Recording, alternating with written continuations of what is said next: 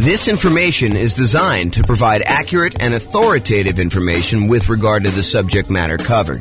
It is offered with the understanding that the presenters are not engaged in rendering legal, accounting, or other professional services.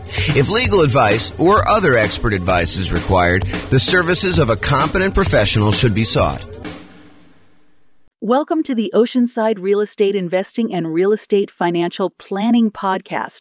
Learn all about investing in real estate in Oceanside, California, with a combination of real estate financial planning and modeling with numbers specific to Oceanside, plus syndicated, more generalized recordings of live and pre-recorded real estate investing classes, not all of them specific to Oceanside. Be sure to stay tuned after the podcast for a message from our sponsors. Well, good morning and welcome, everyone. I am your host, James Orr, and this is a special class. I don't know if I've taught a class on hard money and private money for real estate investors before, ever as kind of like this combined topic.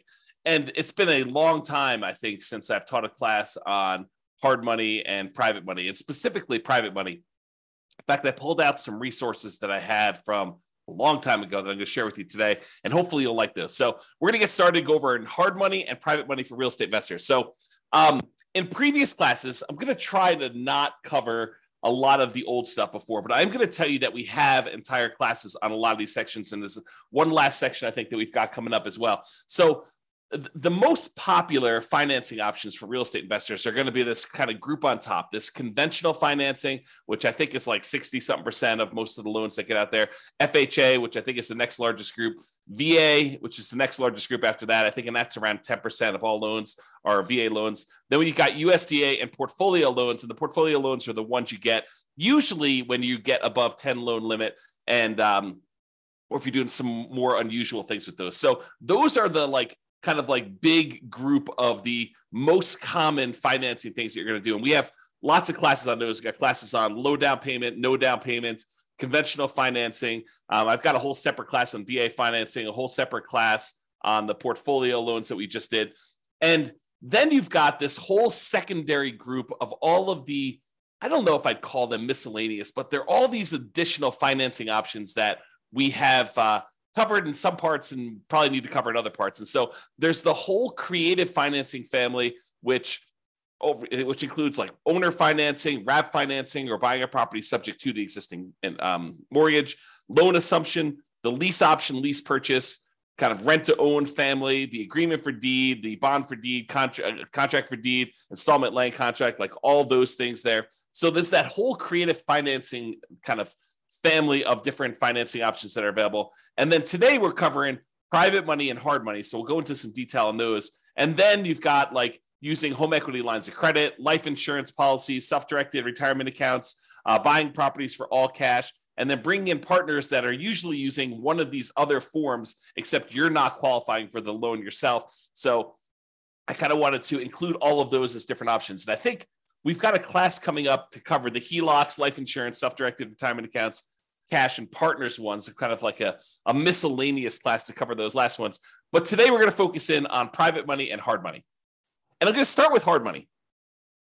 So hard money loans are not usually used when we're doing the nomad strategy, where you're buying a property, moving in, living there for a year.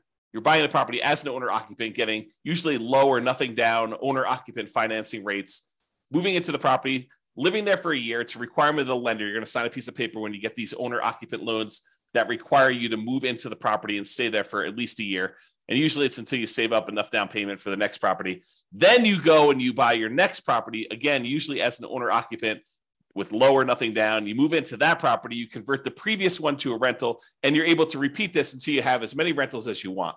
So that's the nomad strategy. We don't usually use hard money for doing that particular strategy, nor do we usually use it for doing house hacking. And house hacking is when you're renting out part of the property that you're living in, whether you're buying a duplex and living in one half, or you're renting out a single family home and renting out rooms or something like that. That's house hacking. So we don't typically use hard money for nomads or house hackers. What we do typically use hard money for is buying properties that need to be fixed up and then we're reselling very quickly, or we're doing like a buy, fix up, refi, type of strategy, what some people would call the BRRRR strategy, the buy, rehab, rent, refi, and then repeat. So a lot of folks will use hard money to acquire properties that need a lot of work, because in some of those cases, it is hard in order to get loans on properties that are in really rough shape.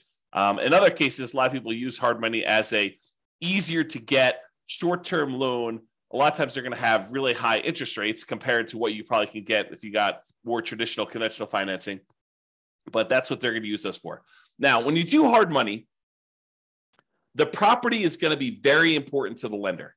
They're going to want to look at the property and make sure that they believe that this is going to be a valid, safe investment for them to make. Okay.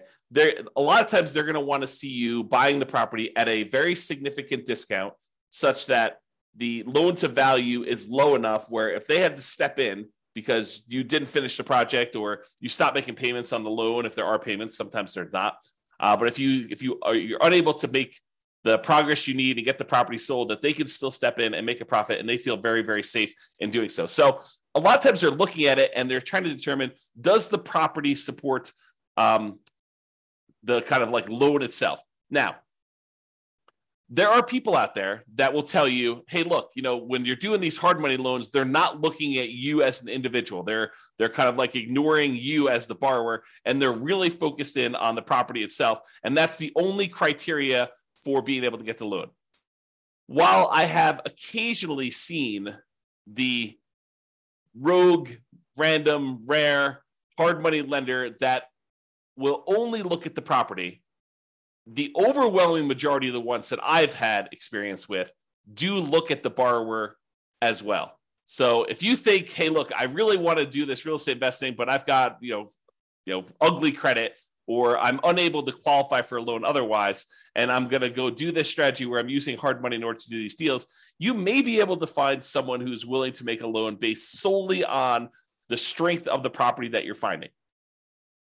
However, I think you're probably going to pay a premium for that. You're probably going to pay slightly higher rates and maybe even have to buy at a slightly bigger discount in order to make those numbers work. But I think more often than not, the hard money lender is also going to look at you and want to make sure that you are qualified and that you have appropriate resources and experience in order to be able to do those types of deals. Okay. So you can find hard money lenders, but I don't think that is the norm. I'll say it that way. So how much do you usually pay for hard money? So hard money rates are significantly higher than what you're going to see getting conventional financing, FHA financing, VA financing. And it's usually going to be much shorter in term. So what is the typical rate you might see in a hard money loan? Well, it varies quite a bit. And it varies a little bit based on deal flow in that marketplace and how competitive that marketplace is. So you will see a wide range. I think 10 to 15% is what we've been seeing for a while. Is it very possible with the rise in interest rates that these rates are going to be a little bit higher? Sure, absolutely. Could you find a hard money lender who has a slightly lower rate than that? Sure, I think that you could probably find one, especially if you're doing a bunch of deals and you're able to negotiate some really good terms with that particular lender. Also, I want to point out that hard money lenders are in the business of loaning money. We're going to talk about private money here in a second, where private money people are people that are not usually in the business of making loans against real estate. Hard money lenders are in the business of making loans against real estate, and so they oftentimes have programs to do this. You may find someone who is either really flexible and likes to wheel and deal and structure their own terms on every deal independently, or someone who's brand new and doesn't have the full details of their own kind of like hard money loan programs all fleshed out, and they're willing to be flexible on how we structure it or how you structure it with them. But most of the time, hard money lenders are going to have static programs in place that are like, hey, here's our hard money loan program. Here's the property requirements. Here's the personal requirements for you to do it. And here are the rates for doing it. And a lot of times they'll have rates for, if you've done your first X number of deals with them, or if you've done more than X number of deals with them, sometimes they'll start giving you discounts on doing those. So a lot of times the rates for hard money are going to be in that, 10 to 15%, not unusual to see 16, 17, 18, definitely seen those before. And in addition to the fee of the rate of the loan, they're typically going to charge you points. And a point is a percent of the loan amount that you're borrowing. So if you're going and you're getting $100,000 loan and they're charging you 2 points, then they're charging you $2,000 in addition to the interest on the loan in order to be able to get that loan. And I don't think it's unusual to see, 2, 3, 4 points on those. There are some hard money lender companies out there that they are going and raising money from people in the general public, and the people are the actual funders of the loan. That's where the money is coming from. But the person out there seeking the kind of investors to put in the money for the loans, and then the real estate investors who are buying the properties and they're putting them together, sometimes they will collect the points on the loan. It's a relatively common way to set this up, although not the only way to set this up. But a lot of times they'll say, hey, look, the 15% interest that we're charging you for the loan, the background investor who actually has the money is the one coming in and giving us the money, and they're getting paid the 15%. And then the 3 points or the 4 points or the 5 points or whatever, that is what I'm paid for going out there and putting you two together and coordinating this and overseeing it and managing the process. So that is a common way that we sometimes see hard money lenders set up doing that. Now, these rates can change over time. So you may go out there and be finding 12% today or 15% today or 17% today. And you may find that over time that these rates can vary up and down depending on supply and demand in your marketplace. Hard money loans are often shorter term loans. They're typically not going to be a 30-year fixed rate financing type of situation. Although I've seen some hard money lenders offer like a longer term, sometimes like 2 or 5 year program where they're using hard money loans in order to fund sort of like a shorter term, midterm, I guess it's more of a midterm rental property where you're able to acquire the property, rent it out for a year or two, let things kind of settle in season, and then you're able to kind of replace that loan with some type of longer term financing. But the overwhelming majority of the hard money loans, especially ones that people are using for fix and flips or doing the BRRRR strategy, are going to be in this 3 to 12 month range. And for those of you that are doing the BRRRR strategy, my understanding is that the exit financing requirements have changed recently. And now they are requiring that you actually season the property for a full year. So you'll need to have this hard money loan in place for 12 months to be able to get your kind of like 30-year fixed rate financing on the way out in most cases, unless you're getting creative and using some type of unusual portfolio financing where they're not requiring that in the midterm. Okay, so a lot of times they're going to be shorter term loans, like 3 months on the really short side. 6 months is really common from what I've seen, and I don't think it's unusual to have 12 months. Some of them will structure these things so they'll be like, hey, look, it's 6 months. It's 15% and 2 points in order to get the loan for the first 6 months.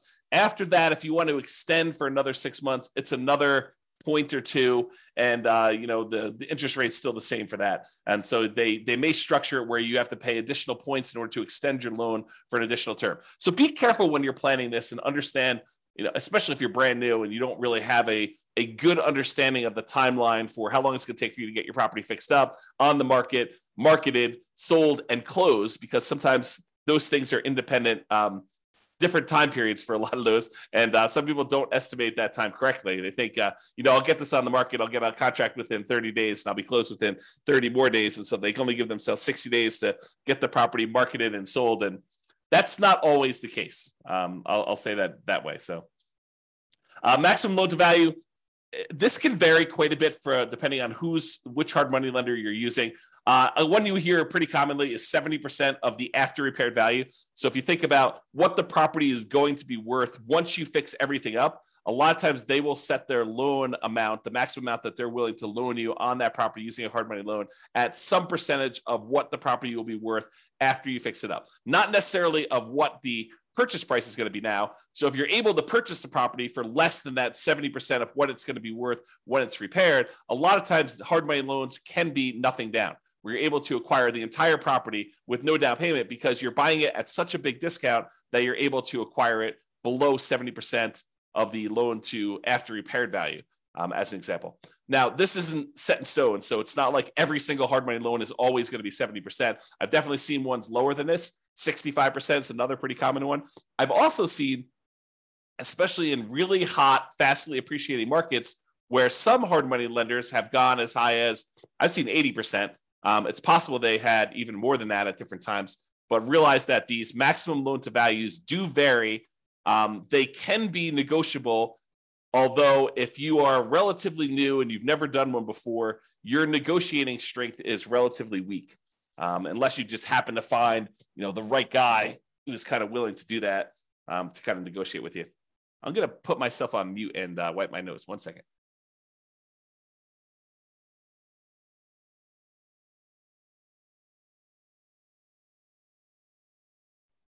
Okay, I'm back. Sorry, I had to wipe my nose there. Okay, so we talked about that maximum loan to value being in that sort of 70%, 65 to 75, I'd say is probably some of the more common numbers I've seen. Now, can you usually borrow the money to purchase the property plus the money to borrow for repairs? And in some cases, yes. But again, you have to buy the property at a low enough price where the lender is willing to include the money for the repairs. It's not like you could buy the property for less than 70% ARV, and then in addition to that, they will loan you the extra 10% you need in hard costs in order to do the repairs on the property.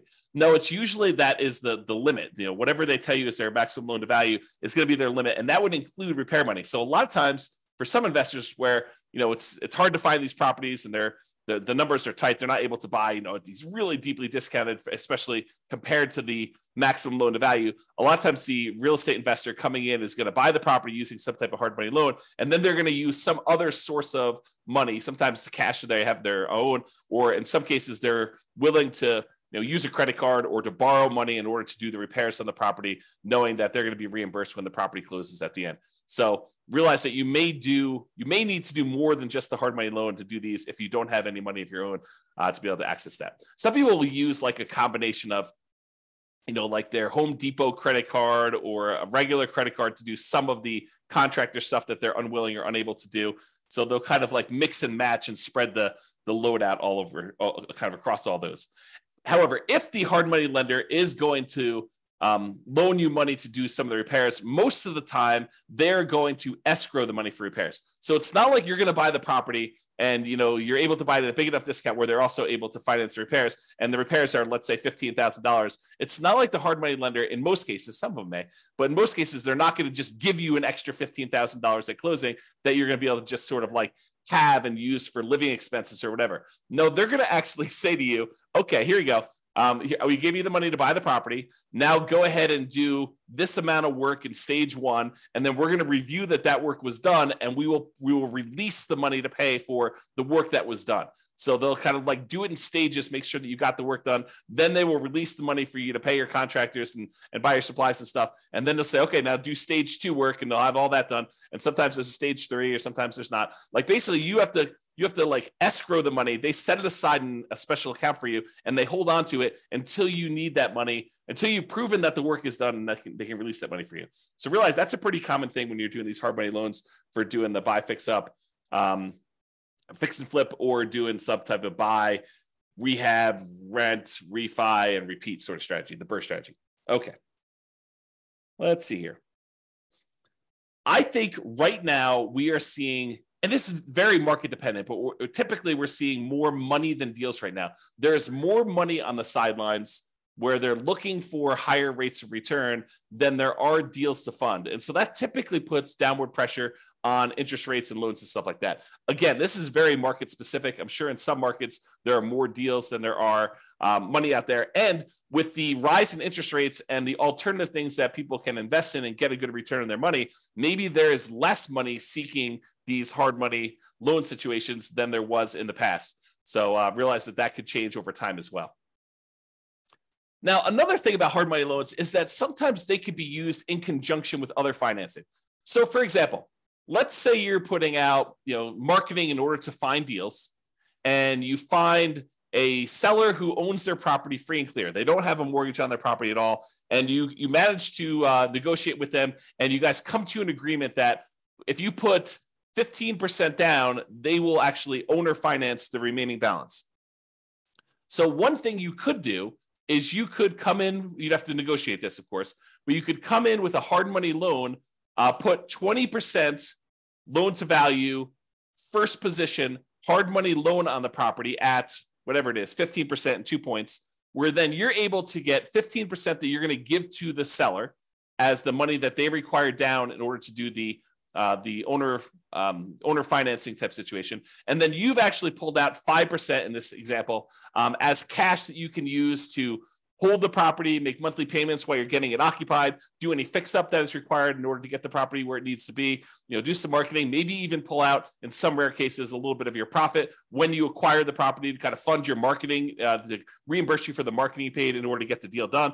So you can use hard money loans as a way to put down payments in conjunction with maybe some other type of creative financing. Now, are you going to be able to do what I just described if you're trying to do like conventional financing or FHA financing or VA financing or USDA financing? The answer is absolutely not.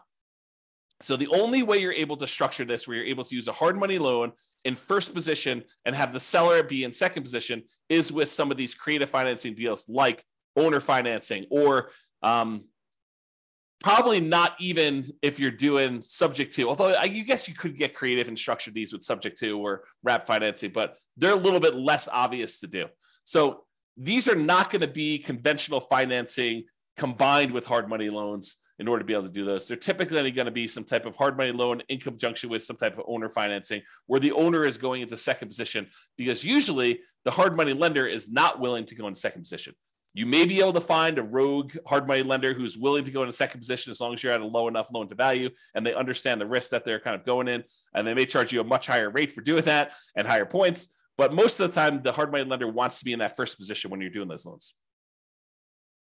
Okay, I'm going to talk very briefly about kind of a side note related to hard money loans. And Terry says a lot of hard money lenders don't allow a second position lien.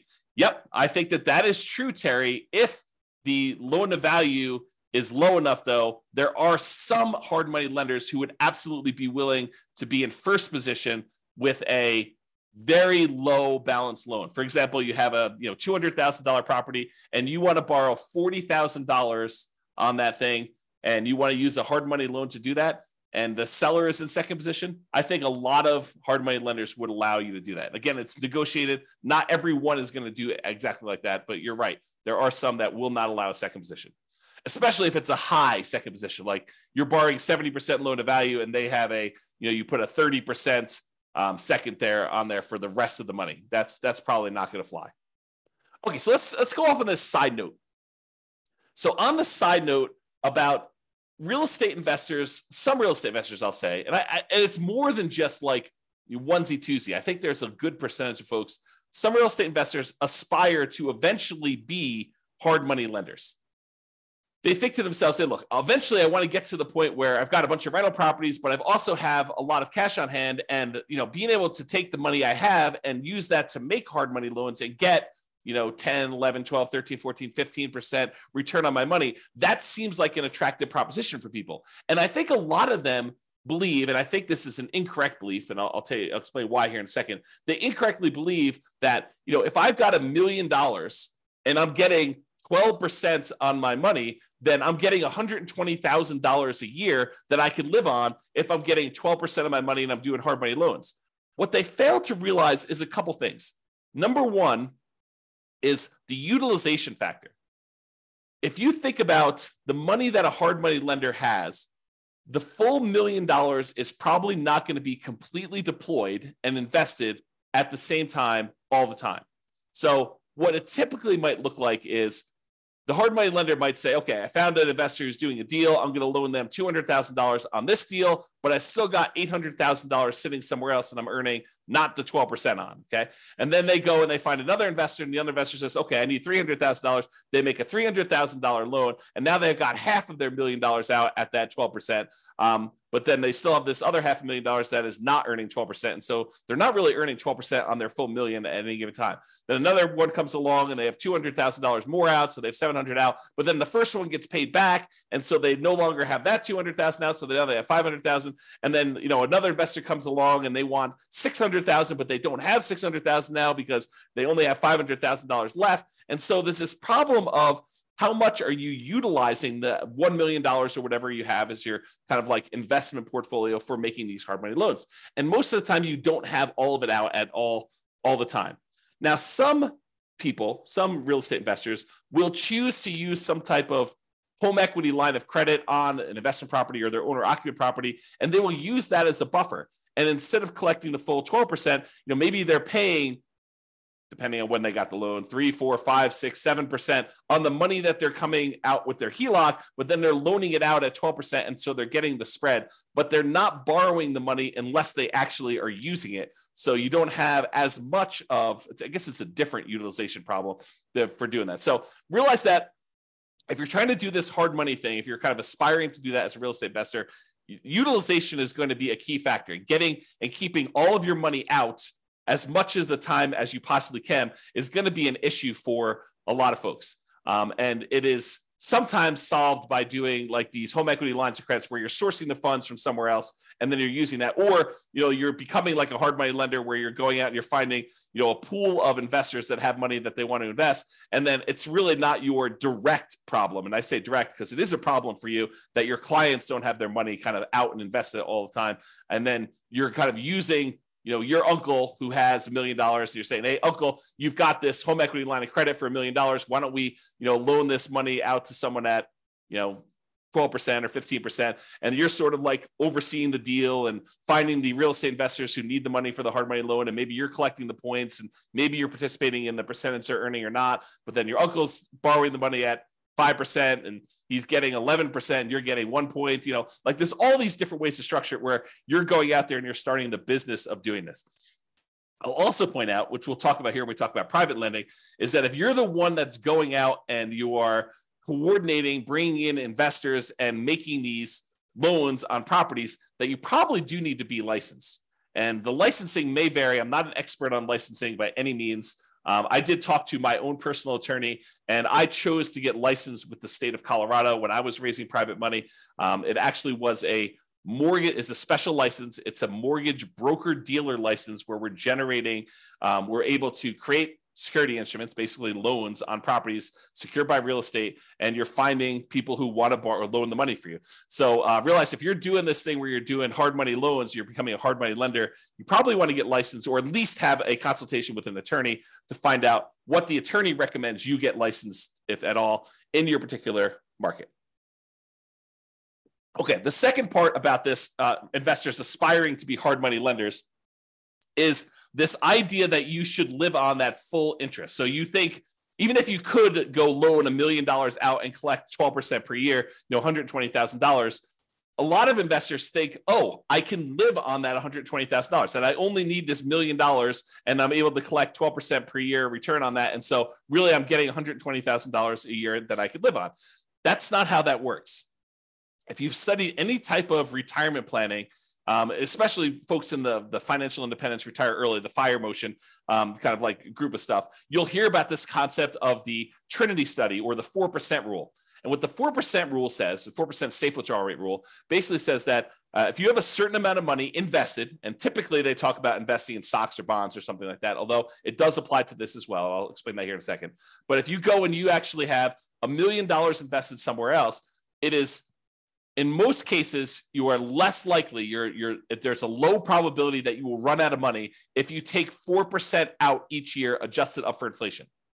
But you're not actually taking the full amount that the money is being used for. So for example, if you have $1 million you're investing in stocks and bonds, and that as a whole is earning you 8% per year, you're not taking 8% per year out. You're taking 4% per year out. And part of that is because sometimes money goes up and sometimes money goes down. Like the returns on the stock market, sometimes they're up, sometimes they're down. More return in the bond market, sometimes up, sometimes it's down. And for the same reason, sometimes when you make investments in real estate, like as a hard money lender, some of these deals don't always go the way you want. Sometimes they go bad and you end up losing money on them. And so you should not think that you could take the full 12% and spend that. You should think of it as another amount of money that is invested in something and use the same, whatever your version of safe withdrawal rate is. Most cases it's going to be between 3 and 5%. I think that's with 4% being the most common that we hear most, but 4% of the money coming out, not 12. So if you have $1 million out there invested at 12%, and besides the utilization factor, maybe you're only taking 4% out safe withdrawal rate. So instead of you thinking you're getting $120,000 a year, you really should only be taking out $40,000 a year, adjusted up for inflation each year. That's the difference. And that's, I think, what a lot of folks who initially aspire to being a hard money lender don't necessarily realize. Okay. All right. With that being said, that is pretty much hard money. For those that are on that have questions about hard money, you're welcome to queue those up. I will cover them after I cover private financing. At least I will try to do it. I'm going to cover private financing, and then if you have any questions about that, please queue those up, and I'll usually handle those at the end as well. Okay, so now let's talk about private financing. We've talked about hard money lenders. Hard money lenders are people who are in the business of making loans against real estate. Private financing are those that are not necessarily in the business of making loans against real estate, like grandma. So you're at Thanksgiving dinner, you're talking to grandma about this new real estate investing thing you're doing, and you're kind of venting to grandma that you're having to pay 15% in order to get these hard money loans in order to buy these fixer-upper properties that you're kind of using. And grandma's like, that's crazy. I've got my money in CDs at the bank, and I'm only earning 3%. And she's like, why don't I loan you the money and you can pay me 6%? And it's a lot better than you paying someone else 15%, and I make money too. And you're like, grandma, that sounds like a great plan. I'll go ahead and use you in order to do my loans on the future property. And I don't have to go use this hard money lender anymore. And it's cheaper for me and it's better for you. Okay. So that's the idea behind private financing. We don't typically use these for nomads or house hackers. If you're doing that nomad strategy or the house hacking strategy, most of the time, you're going to want to get these 30-year fixed rate, long-term financing loans from the bank to do this. You could use private financing, but most of the time we're getting a bank to loan us money at these really great interest rates to do that. So not typically used for nomads or house hackers. It typically is, excuse me, let me clear my throat 1 second. I'll mute myself again. Okay, I'm back. So usually we're talking to friends and family and sometimes other private lenders in order to get this type of private financing. So this is not like you're advertising to find private financing, although some people believe that it is.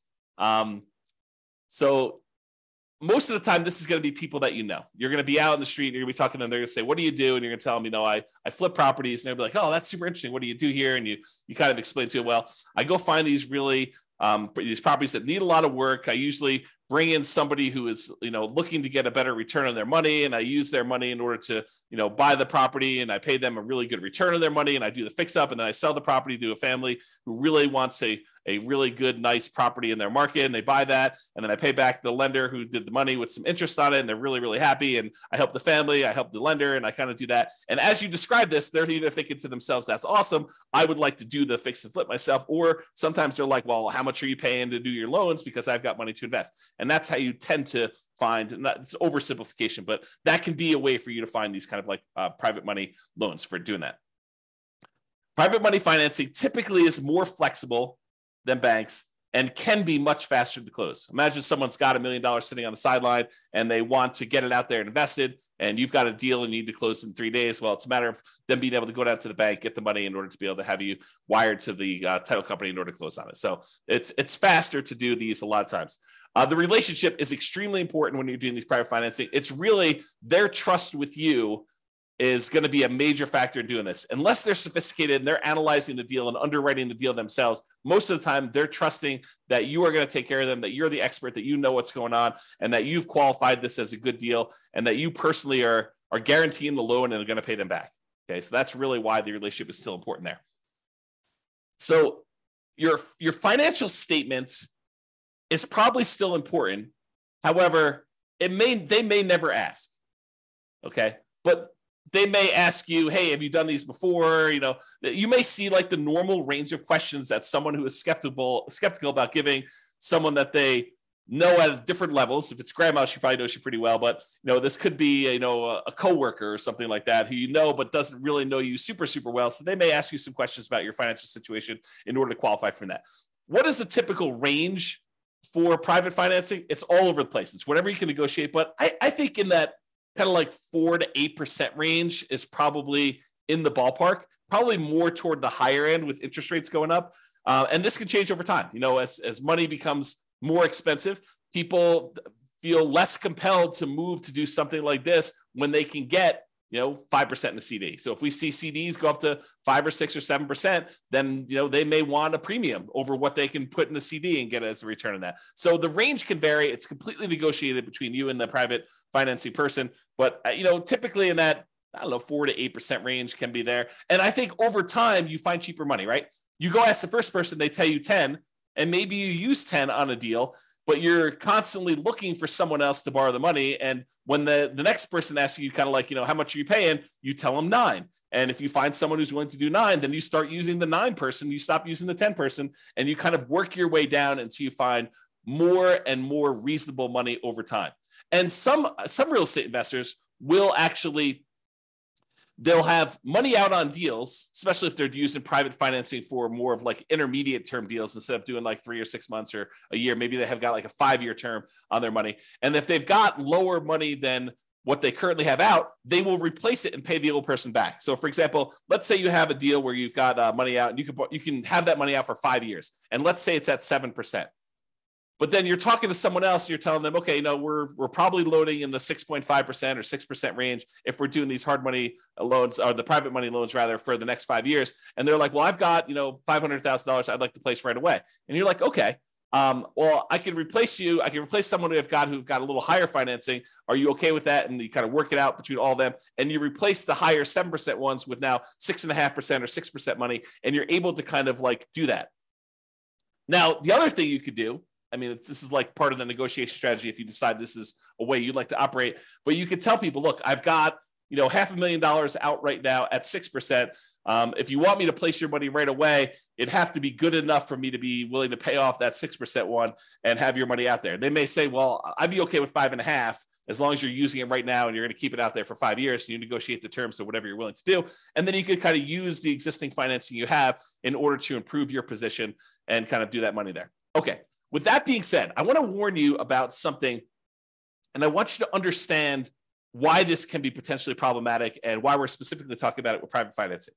So sometimes you will go find a private financing person who is wanting to loan you money where they don't need the money right away. They don't need the return right away. They're kind of like okay with getting a really good return, but they don't necessarily need the cash flow right now. So for example, one of the more common ones is someone has a self-directed retirement account where they want to loan you the money. Whether they get paid interest monthly or they get paid their interest all in one big lump sum at the end when you pay back the entire loan, they don't care because the amount of money in their account is not actively being used as they're kind of like growing this account there. So they don't really care if you're making monthly payments. So you're really putting their investment into the deal, and their deal, the amount that you owe them, is actually increasing over time. And there may be some advantages for you to do this. I'm not going to get into deal structuring, but there may be some advantages for you to do this for improving cash flow or how you're structuring this, where this is advantageous to you, not having to make this monthly payment, at least in the short term.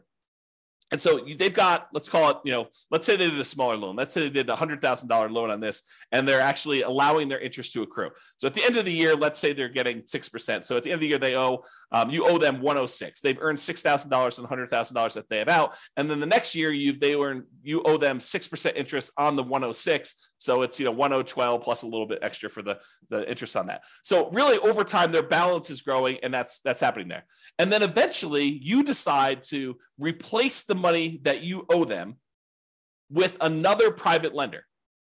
And you go and you pay back this $100,000 original loan plus the $6,000 in interest plus the, let's call it $7,000 interest in year 2 plus the $8,000 in interest in year 3. So you're paying them back their initial investment plus the returns that they earn. And you're doing that with money that you're bringing in from the outside from another investor coming in. What does that sound like to you? It should sound like a Ponzi scheme, because you're actually paying off the previous investors, their initial investment and the return that they've earned with new money coming in from another investor. So it should sound like a Ponzi scheme to you, because that's what a Ponzi scheme is, right? And then a person who's coming in, they're collecting money and they're paying out the returns and stuff by another investor coming in. So you inadvertently, without really thinking you're doing some type of Ponzi scheme, you actually came in, you said, okay, we structured this great loan. You're happy getting, the amount of money you borrowed and some interest on it. And we're allowing that interest to accrue, which is totally fine. There's nothing wrong with that in and of itself. And then over time, you're like, okay, now you want to get out of this loan. And maybe it's as innocent as that, right? They call you and they're like, hey, look, I finally need this money out. And you're like, hey, no problem. I'll replace you with another one of my private lenders. And you come in and you bring in another private lender to pay off that $100,000 plus whatever they own. Now you've inadvertently kind of like formed this Ponzi scheme situation where you're paying off an old investor with a new investor and you're paying them their actual returns using that. So you got to be really, really careful that you don't structure this, and get advice from an attorney to avoid this situation if it comes up for you. If you're, and even even the idea of replacing the loan is kind of on this borderline edge of this Ponzi scheme, right? Like you're taking one investor's money and you're replacing it with another investor coming into the deal. So definitely talk to your attorney and make sure that you feel really comfortable with the way that you're structuring these and you're doing that. So that's what I wanted to warn you about. It's kind of like this concept of inadvertently setting up a Ponzi scheme to do this. And we don't usually see it as much with commercial lenders.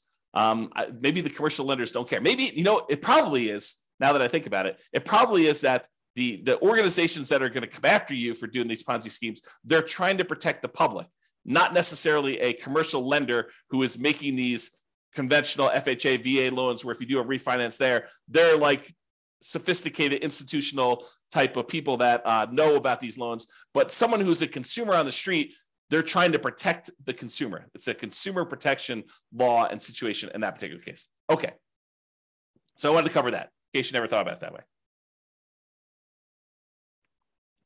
If you decide, hey, I really want to do this real estate investing thing, and this idea of going out there and finding friends and family, people that I know, contacts that I know, and raising money in order to be able to accelerate my ability to do deals, if you're going to get really serious about that, you may decide to go out and start talking to people in a more formal process rather than just off the cuff at Thanksgiving dinner. You're like, hey, look, I want to tell you a little bit more about, what I've been doing. And, if you want to, I'll sit down and I'll walk you through exactly how this all works. And maybe you form like a little PowerPoint presentation, or maybe put together a little PDF, or maybe you decide to go talk to them about, like how your deals are structured and what the deal looks like that someone could come in and do. So eventually, if you plan on doing this more than just like a off the cuff one-time deal with Uncle Joe or grandma, and you decide you want to go out there and make this part of your business, you're probably going to want to formalize this a little bit more. So I will share with you, for the folks that are kind of like got access to the recordings and stuff, I will share with you an old PDF. I'll kind of let you glance at it really quick, but I'll share with you an old PDF that you may want to use as sort of a very rough sample starting point of what you may want to use as a baseline for creating your own private financing presentation there. Now that I've said that, and you're going to start getting more serious about raising private money and going out there and doing this repeatedly, I want to talk to you about just the tiniest bit, because I'm definitely not qualified. I'm not an attorney, but I want to talk to you a little bit about soliciting and licensing. So if you are going out and you are soliciting people to make an investment and you're creating a security instrument, you're basically creating a security. Someone gives you money and they're relying on you to get a return from that. And you're having that secured by real estate in this particular example. So you're going and creating an investment for them where you're collecting money and you're advertising. Even if it's word of mouth advertising and talking to people about it, that is still a form of advertising, even if it's not printed. But if you're going to go and do that, you need to become aware of the licensing laws required and the advertising restrictions that you have by doing this type of solicitation. So this is sort of I'm not going to teach you to go do this because I'm not an expert on it and I don't know different states' laws and stuff like that. But I will tell you, I did talk to my attorney when I was doing this more seriously. And my attorney advised me to go get the license that I was required to do, which I told you in the state of Colorado. I don't know what it is in your other states. It's a mortgage broker dealer license. That's what it was. And there were definitely restrictions on what you can and cannot say and what you can and cannot advertise in order to do this. And so realize that this is not a Wild West. You can say or do whatever you want. You got to be really careful about promising returns. You got to be really careful about letting them know about the actual risks that there are for them to invest in this stuff. This is not a riskless investment, like really nothing is, as we found out recently by putting money in the bank with FDIC insurance. This is not a riskless investment either, and they should understand what the risks are. And you probably should have written risk disclosures prepared by an attorney, and you probably should be licensed. This is the weird thing, right? Like if you're going to go do a single loan with grandma, do you need to be licensed? Maybe, probably, but this is sort of like, you speed once. Can you get in trouble for doing that? Sure. Are you likely to get in trouble for doing that, especially with grandma? Probably not. But realize that, you may want to consider getting licensed and learning the rules and regulations for doing this. This is not like a open world where you can do whatever you want there. That's kind of what I'm pointing out there. So I will share with you that you probably should get licensed. I went and got licensed with a mortgage broker dealer license with the Division of Securities. And then they have oversight in what you do. They want to approve things. They want to review your things. They want to review your documents every once in a while. So they'll want to go and make sure that you're doing everything correct. All right. One other thing I'll point out to you. I'm going to share with you the business card I had and what I thought was a good way to do it, but you'll want to definitely check with your attorney to make sure that this is in compliance and that you're allowed to do it. So this is a really old business card back from when I was doing this. I'm, not really raising money anymore. But basically it was like a typical, I buy houses and apartments kind of thing in here. It had my contact information, my name, address, and website and stuff like that. I don't even think the website's up, so there's nothing really to go look at on there.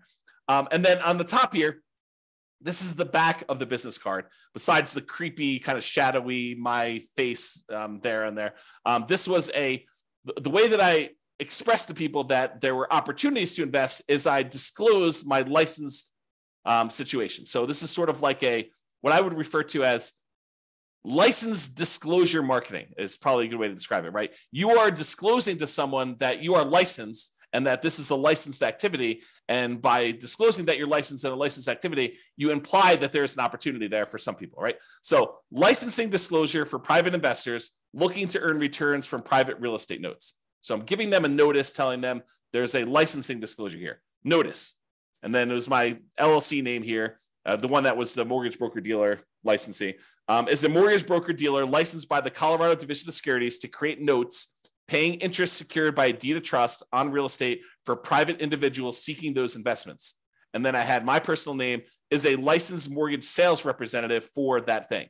So I just disclosed to them through my licensing disclosure that I am licensed to do this in case you had an interest to do that. So that was sort of a possible workaround for directly soliciting for these loans is that you actually advertise your licensing and that this is a licensed activity and you can kind of get people there.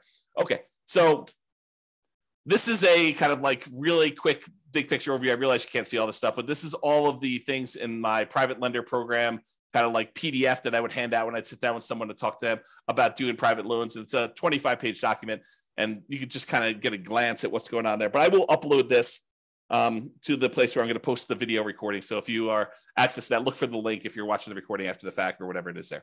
Okay, so that's all I got on private financing and the hard money lending. If you've got questions, go ahead and queue those up, but I'm going to kind of go through the conclusion here. So many traditional long-term buy and hold real estate investors will choose to use some type of conventional financing, then portfolio financing. So they're not going to deal with hard money lenders or private lenders at all. Many house hackers and nomads are going to choose to utilize like the low and nothing down financing options like VA loans and USDA and FHA and conventional loans. Those buying apartments of 5+ units will likely be utilizing commercial financing, which we covered, I think, yesterday. However, some real estate investors will choose to utilize private financing and hard money. And those situations I talked about, like you're doing fix and flips or you're doing the BRRRR strategy, or you're, kind of like short-term financing things with, private loans or something like that. So this is especially true for those that are doing that. So that is all I've got. Any final questions before we end for today? You guys have been really quiet. Besides Terry. All right. Doesn't look like there's any questions, so I'm going to call it. Thank you, everybody. We will see you tomorrow. You're very, very welcome, Terry. See you all tomorrow. Bye-bye for now. With home prices up, mortgage interest rates up, and rents up, but not quite enough to counteract the higher prices and interest rates, cash flow on rental properties in Oceanside is harder than ever. Book a call with the Real Estate Financial Planner to apply our proprietary 88 strategies to improve cash flow on your rentals. See the show notes for a link to schedule your call and improve your cash flow today. If you're a real estate agent, lender, or professional in Oceanside that wants to help our real estate investor listeners, consider reaching out to learn about collaboration opportunities with this podcast. We'd love to add more value to our listeners by having you assist our investors buy, sell, and finance their real estate investments. See the show notes to schedule a call to discuss collaboration opportunities.